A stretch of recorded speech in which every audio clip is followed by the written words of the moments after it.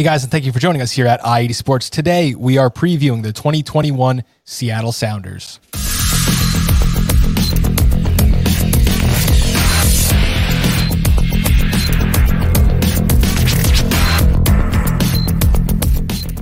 This MLS preseason, we're covering every single team. We are inviting writers and podcasters here to join us to represent their teams. And here representing the Seattle Sounders, we have Jackson Felts from the Sounders Weekly. Jackson, thank you so much for joining us today. Why don't you take some time to introduce yourself to our viewers and let them know what you're up to? Yeah, thanks. Appreciate it, guys. Appreciate your time and having me on.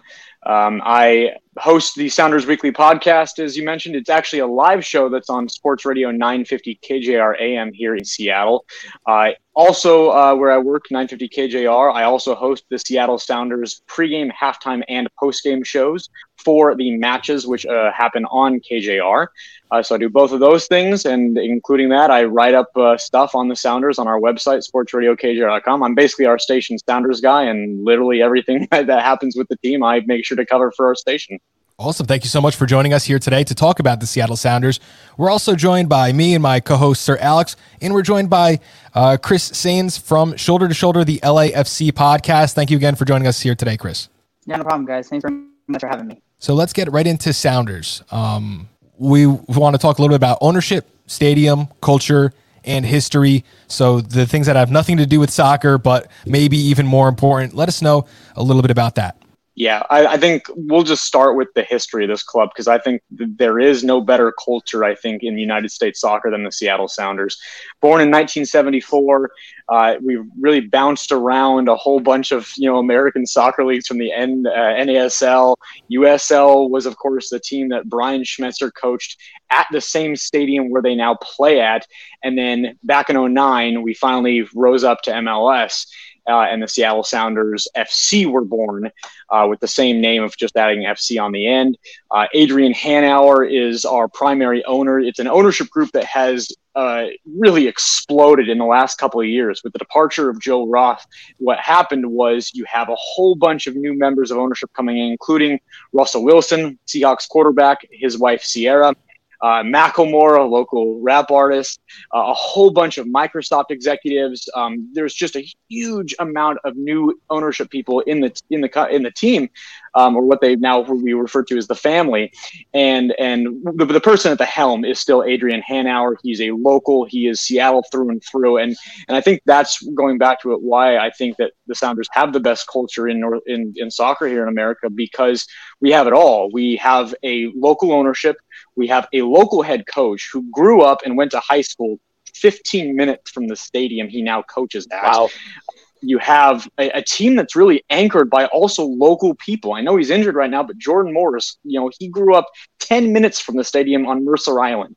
You have Christian Roldan, who went to the University of Washington. You have a whole bunch of local anchored players. Alex Roldan went to Seattle University, which I've done it before, is a 15-minute walk from the stadium. I mean, you have guys, you have the at every level of this organization, you have people who know what it's like to be a Seattleite. And we here in Seattle are very much, if you come from us, if you are part of our blood, we are going to back you every step of the way. And I think that that's something that's just so beautiful, is that they understand the culture because they grew up here. And they understand the culture just as much as all of our fans do. The ECS, Emerald City Supporters, Guerrilla FC, amazing supporter groups that back the club, and everybody else that fills at 40,000 strong every single match.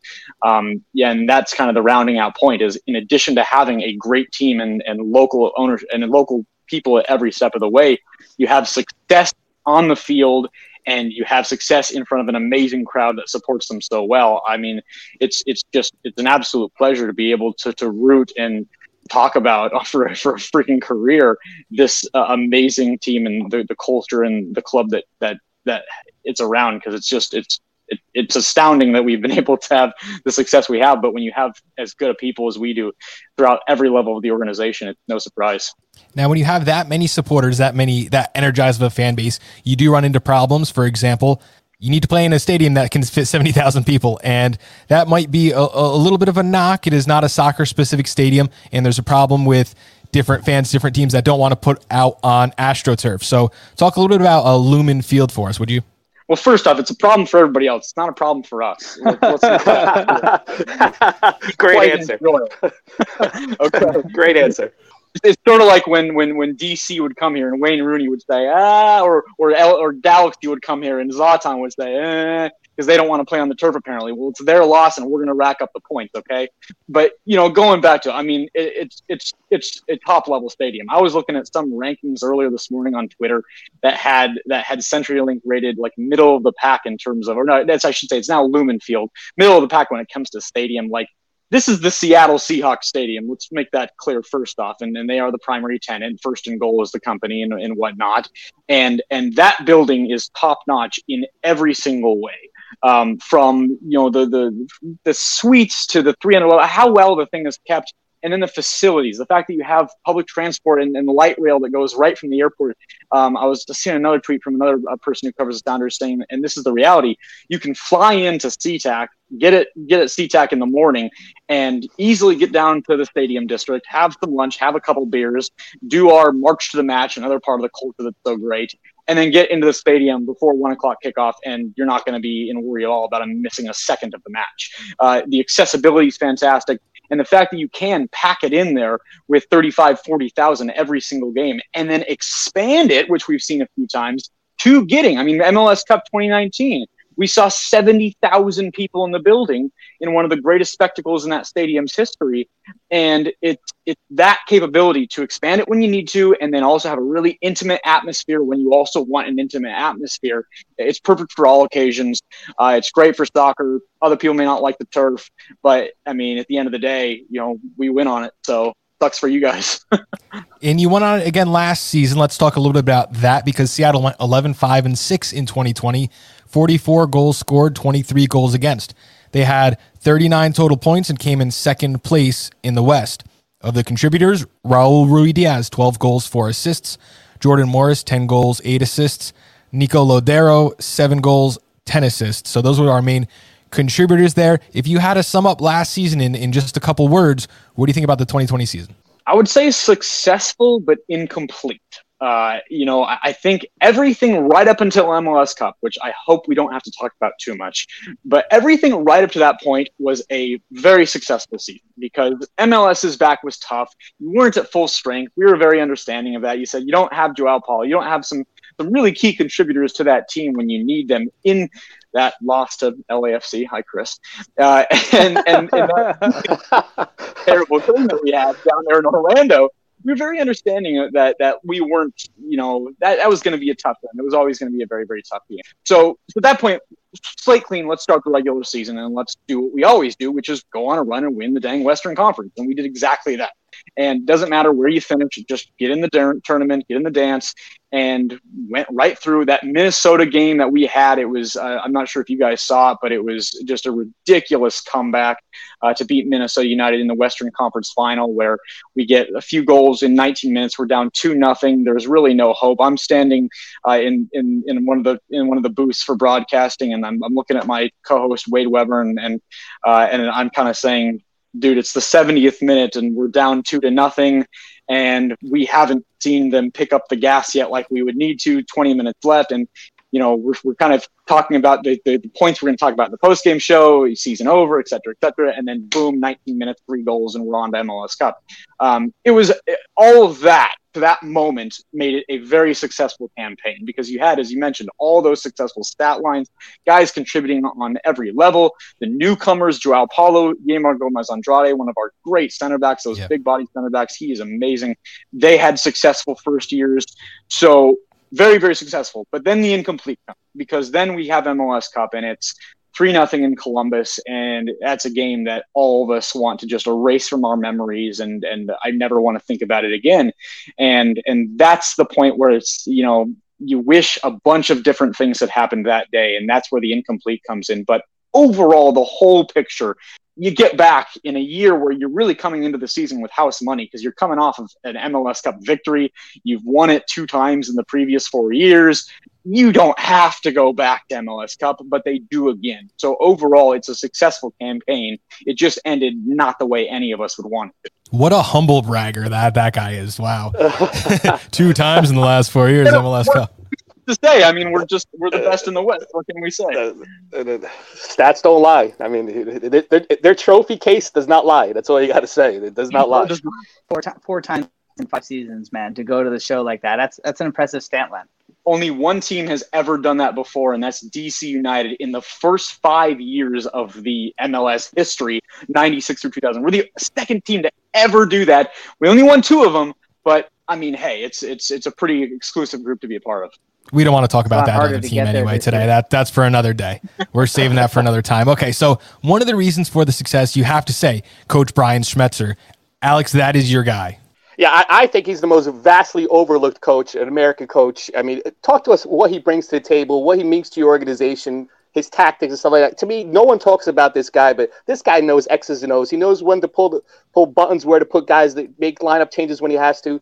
Please talk about him, because I don't think America knows how good of a coach this guy is. Oh, thank you, Alex. What an easy layup. I mean, I couldn't agree on all of that. Absolutely. Brian Schmetzer's been overlooked for the U.S. job a few times, and that's pissed enough of us off here in Seattle. And he's been very humble. But no, but we'll talk about Brian Schmetzer himself. And tactics really quickly. I know you mentioned that. That's the most interesting thing as we look here into 21, because Brian, since he took over, and Sigi Schmid led our club for many years. He was mutually parted ways in the middle of the 2016 season, and Brian Schmetzer takes over in the middle of 2016. And he had coached the USL Sounders until they became Sounders FC, and Sigi kept him on as an assistant coach, and Brian kind of just hung around, and he's always been an amazing players coach.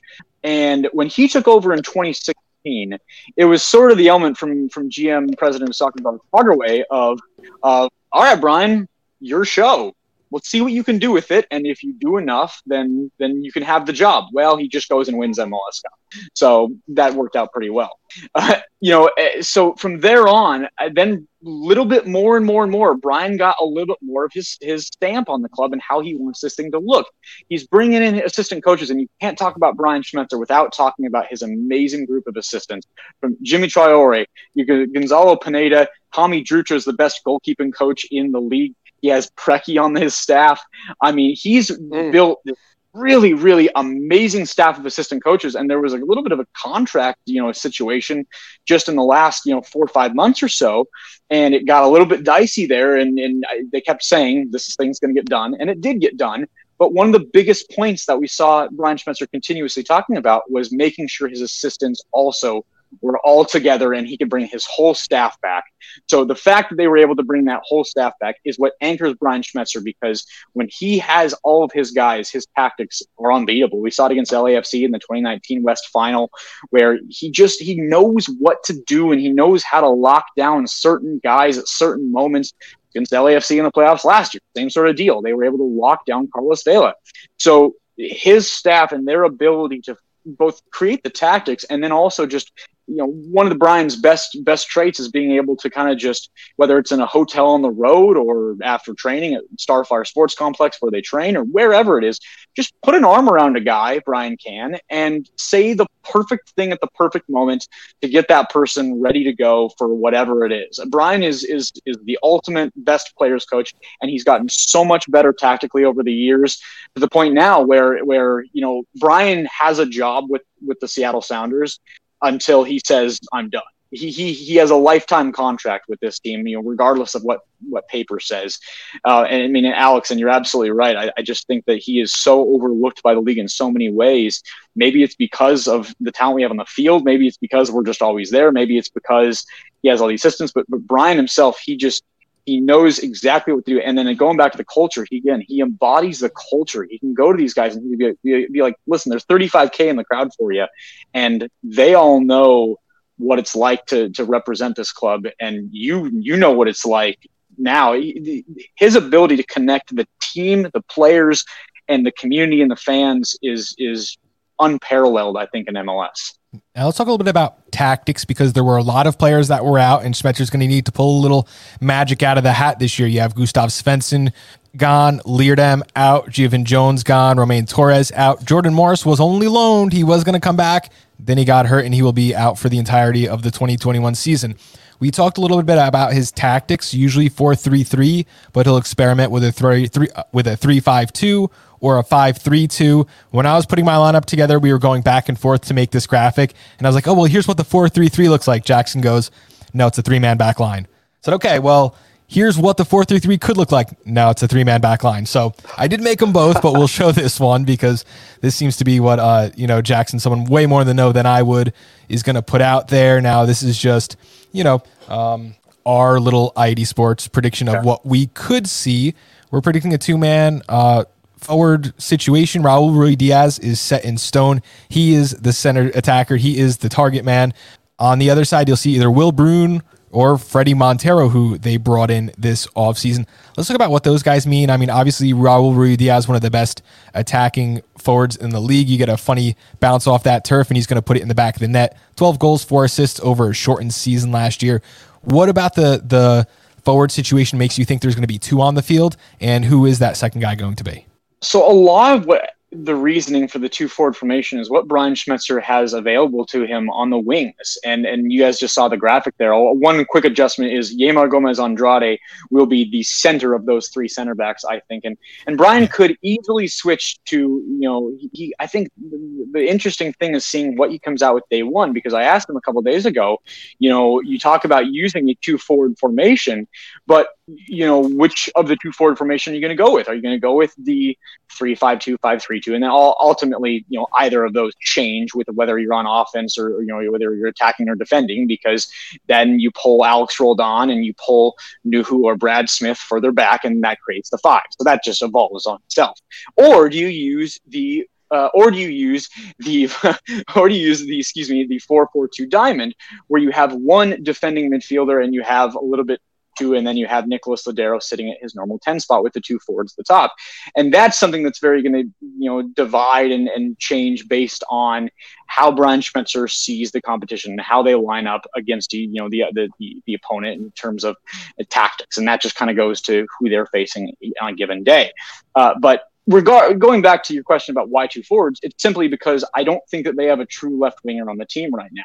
And Jordan Morris, who played left wing most of last year, and Jovan Jones, who played left wing some of the year, Jovan's gone, and Jordan Morris, very, very sadly, is now injured for the year. And we hope he can get back and be healthy again for next season, but who knows on that part.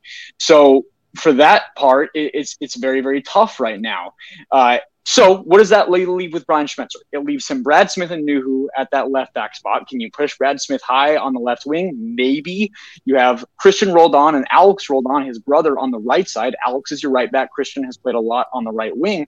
So how would you finagle all this together? And the answer is you get a 2 forward formation, and maybe don't throw out your normal looking 4-2-3-1 that has the band of 3 that has Nicholas in the middle, Christian on the right, and then who is on the left. Brian told us a couple days ago that he's even tried out Kellen Rowe on the left in a situation where that, and who knows if that's going to work or not. But at the end of the day, it's not his normal personnel. So the answer is you throw 2 forwards up there, and Will Bruin's a guy who's been massively successful in Major League Soccer scoring goals.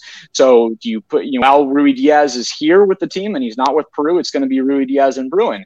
When Raul Ruidiaz is with Peru, you will see Fredy Montero slide in there, or you could even see Brian go back to his 4-2-3-1 and have a single striker, whether that be Bruin or Montero, just given the depth on the team. So as it works right now, Brian is kind of just playing with what he has available. When summer comes, when they're able to bring in a new sporting director, when they're able to get a new player and hopefully bring in a new winger at the TAM level, then you're able to change some things up, or even DP level theoretically, change some things up, maybe go back to the 4-2-3-1, maybe do this, maybe do that, and we'll get back into his preferred 4-2-3-1 system. But as it stands right now with the personnel that Schmetzer has, it is a 5-3-2, 3-5-2, or the 4-4-2 diamond, and I honestly don't know what we're going to see day one against Minnesota. Absolutely. So let's go, because we did talk about the outside wing position. We kind of have Brad Smith on at left wing. I love Nuhu Tolo. I love what he adds on the offensive side of the ball. So I think we went a little back and forth, Brad Smith versus Nuhu, who we think is going to be on there. I love Nuhu. Do we want to talk a little bit about him, what he brings to the team? Nuhu's fun. He's such an amazingly fun guy to watch. He's also just somebody that can make you pound your head against a cement wall because he'll do things that are just so sound. Technically, there's a lot of parts of his game that need to shore up, and one of the parts was on the offensive end. Up until, I would say, about halfway through last year, he wasn't able to cross the ball for his life. Somewhere along the way, he learned. And what we saw towards the end of last season was Nuhu's offensive game really, really come along to the point where he wasn't just starting over Brad Smith because Brad Smith wasn't fit. He was starting over Brad Smith because he's the better option. And he's a much better man-on-man defender than Brad. His man-on-man defending is probably one of the best in the league, honestly. His speed is amazing. His recovery, so he can get up the field, but his recovery is so good back the other way. And then it was kind of just the offensive end. Can you wrap that around and make that huge present just look so good? And you can still have moments where some things he'll do, he'll high step it, he'll do some ridiculous things that's so much fun to watch that you kind of just shake your head at, if you're a true, soccer competition that says you should not be doing this. But on the other hand, his skill set, his raw skill set is so high that you almost at this point, because of his offensive game being as good as it is, have to take advantage and have to have him out there. So if his offensive game is exactly where it was at the end of last season, probably the starter. We aren't allowed to be out at training right now because of COVID. I look forward to being back out there and just seeing how he's progressing on the offensive end, seeing if he's still able to cross like he was towards the end of last year and be good on the offensive end. And I'd like to see him taking a little bit less risks on the offensive end. But if he rounds out that part of his game, the sky's the limit for him. Also a nice depth piece there, and we know these wingers need to be able to get upfield and play defense. It's kind of a left midfield, left wing back, winger, forward, kind of amalgamation there. Jimmy Medranda, kind of an underrated signing for me on that left side too, because he can go and overlap and play in that style, an MLS veteran himself. So let's jump into the midfield now. You think it's going to look a little bit like this? João Paulo, just one of the most underrated players. Alex, that is your guy. You wrote some notes on João Paulo, the DP for Seattle Sounders.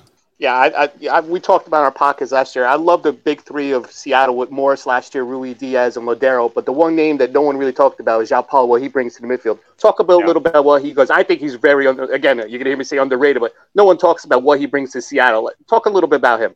Well, it's kind of funny. Seattle never brings in the big winter signings, and last year they actually did it. And they brought in both him and they brought in Yema Gomez Andrade, and I think both of those were kind of not really looked at. But specifically on João, JP as we call him here, I think he had such a hot start for us at the very, very start of the year before everything got shut down. And he was even playing some number 10, and we saw his versatility to play a bunch of different spots. There was actually one day, I think, that we played – was it Sacramento? I think it was a Sacramento game where only media was in attendance, and I don't even know if it was broadcast. And it was the first time that he was playing at what's now Lumen Field, and he was making some plays out there. It was just in front of us media that were just mind-blowing, and we're just kind of like, oh my God, he's going to be a revelation for this team because he has the offensive capabilities, and we go back to his time in Botafogo. He had, the second most crosses on that Botafogo team.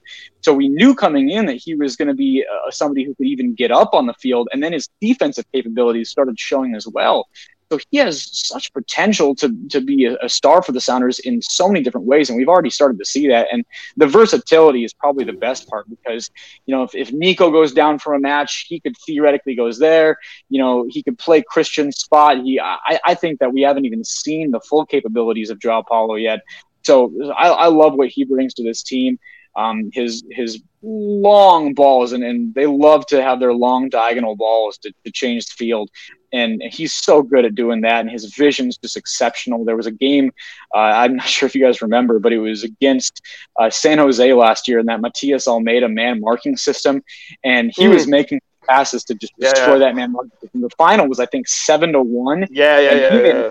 A couple passes in that game that were just ridiculous. So that was the game that opened my eyes. I didn't mean to interrupt you. That was the game that opened my eyes with him. I remember that well. Exactly what you said. That was the game. I was like, wow, no one talks about this guy. Look at the ability of this guy. Absolutely. Absolutely. I want to throw over to Chris for a second because there's absolutely someone that I absolutely love in Nico Lodeiro. A fun stat about Nico Lodeiro, until last season, the previous 3 years, he was the most fouled player in Major League Soccer. And that says something about what your opponents think of him. And when Nico Lodeiro is on the field, he just brings another level. He's not the most athletic. He's not the youngest guy on the field, but he really kind of strikes that fear. He's someone you have to account for at all times. So do you have anything to add for Nico Lodeiro? I'm just listening to Jackson talk about Seattle, and it's amazing. I used to, when we first had our first couple of seasons, I used to love the idea of us playing Seattle because of just our track record. But then when you see Seattle come in and play in the playoffs and how they finish out, it just makes me it makes me no longer want to play Seattle. And it's players like Nicolas Lodeiro who you constantly have to account for.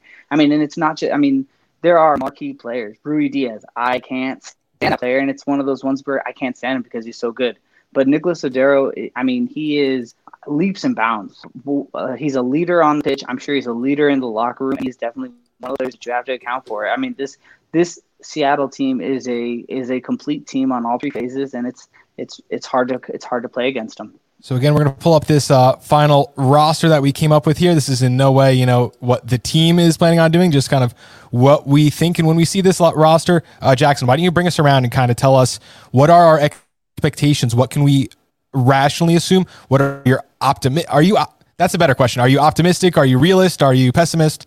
I think I'm a realist between now and summer. And the realistic thing is that they're going to be playing with a new system, and you're playing it with is the team able to ramp up and get enough time in whatever system they choose? And who knows what Brian Schmetzer is going to roll out there, in just under a month now against Minnesota. And the realistic thing is playing with a new system, in a year where you probably don't have all the personnel that you'd like to have in a normal season. Your sporting director's gone. You can't bring in a true left winger until later on. I think if, as long as you're middle of the pack, somewhere around 5th or 6th in the West, maybe even 7th, around the start of August, everything will be okay. Because then what happens is, hopefully we're on the other side of this COVID stuff, and you have a new sporting director in here. You're starting to do some scouting. You're able to bring in a true left winger. Maybe Brian even goes back to his preferred system, the 4-2-3-1. Everything gets rounded out.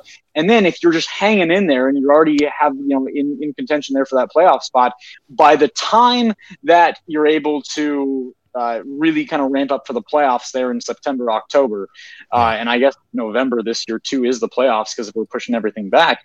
By the time that the playoffs roll around, you have the system in place. You have the players in place, the personnel you really want. They're getting a nice chunk of change from the Jordan Morris loan. You're getting a nice chunk of change from the sell-on clause with Henry Wingo overseas as well. So they have some money to play with. And based on that, I think that they're going to be able to bring somebody in and shore up that left side. And at that point, you're looking at 2 deep at left back. You're looking at a solid guy with Alex Roldan at right back. You have one really, really good center back in Gomez Andrade, and I think 2 startable center backs in O'Neal and Javier Arriaga. You're solid with your defensive midfield. You're solid with Nicolas Lodeiro. You're solid on the right wing. You're solid at striker. It's just filling up that left wing spot. And once you're able to get a guy in here, as long as you're hanging on, my expectations are right there in the West Final. And listen, we're facing LAFC and Chris, and they're healthy. All bets are off because it's hard to expect this team to go down to the Banc of California Stadium and do exactly what they did again in 2019, where they had such an impressive showing. So if we're back in the West Final, I think that would meet the expectations this year. Because let's be honest here, 5 MLS Cups in 6 years, that's a little bit greedy. So I'm not going to be that greedy yet. I would like to see a West Final if they get the pieces in place over the summer. Humble brag number 2, if we're counting. Chris, do you have any questions or anything left to go for Seattle? I just, I would like to know how you guys feel about the fan base in the sense of, they have labeled Seattle as Soccer City USA. And there's been a couple of articles lately because of all of these other cities that are coming out, and, football in America is becoming a bigger thing. Are you at all concerned about losing the title of Soccer City USA? No, I mean, it's so hard. I mean, Portland has a thing on their stadium that actually says Soccer City USA, which ironically says SCUSA. So they literally have on their stadium, "I'm sorry," which is quite an apology to their own. the whole Soccer City USA thing is so tough because, I think we even heard it out of Cincinnati when they were coming in, because look at our showing when the US plays here and when, I mean, I think our culture here and the fan base is at the top of the level, but every fan base thinks their fans are the best. It's normal. I think there's actual facts and there's actual reasoning of why Seattle is the best. 35 to 40 strong every single match. When we open it up, we can get as much as 70 like we saw for MLS Cup 2019. Our team consistently wins, which makes it very, very easy to root for. And I think just the passion behind the club, you see it in local communities. And, there's brewery partners and their sponsors. I mean, the things that happen, we're relating to other parts of this club, that benefit the community. Ray Foundation does an amazing job. That's a Sounders charitable arm. And they do an incredible job at building parks and making sure that kids have places to play soccer here in the community, and just actual equipment to be active and play. I mean, there's so many parts of this club, Chris, I think that make it what it is. And I personally think it's the best soccer city in the country, but there's a lot of reasons. I mean, I don't know what LAFC has in their community and what LAFC does for the community. I know a lot of teams do some amazing things for it, but I think based on what the club does, based on what the fans do, and based on just how easy it is to root for a winning club, humble brag number 3, I think we are the best. And there isn't much concern on my part. We'll see what happens when other new teams enter the league, but every team, has a right to feel great. I just think we have the facts behind us. Alex, do you have anything to bring us around? Yeah, I have a quick question for Jackson. One last question. Going back to the old NASL days, who's a bigger rival, Portland or Vancouver, and why?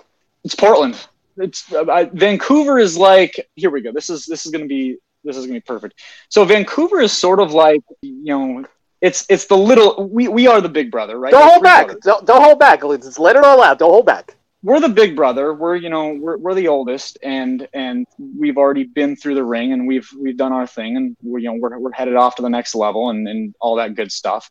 And then Vancouver is sort of like the youngest brother, and we just want him to do good. We don't want him to beat us ever, but when he's playing games against a friend, you feel for him and you go, you kind of root for the little brother. He's so cute. He's 8 years old or whatever. It's kind of nice to see him win sometimes, just never against you. And then you have Portland. And Portland is like the 13-year-old brother who is I don't know if you have a bleeper here, so I won't say it, but he's the guy that you never want to see win a single thing. You hate with every brother. That hate came through so viciously on that one that we actually lost our guest, Jackson. I think your camera overheated or something there. So I think that is the perfect way to wrap up. Portland. Yeah. I think they hate Portland. I think I got the logistics of it right there. Good question. Portland is number 1 on the hate list. I never want to see Portland win anything. And Portland, if they ever go further than we do in the playoffs, then that really, really hurts my soul. Jackson, one last time. Who are you? Where can we find you? And where can we pick up your work? Jackson Feltz. I am a radio host, sports radio KJR. I host Sounders pregame, halftime, and postgame. I also host the Sounders weekly show on KJR, which also gets podcasted on iHeartRadio app. Just search Sounders Weekly. You can find me on Twitter at Jackson B. Feltz, Felts. And thank you again, Chris, for joining us. Guys, everyone have a great week, and thank you for joining us here at I-80 Sports.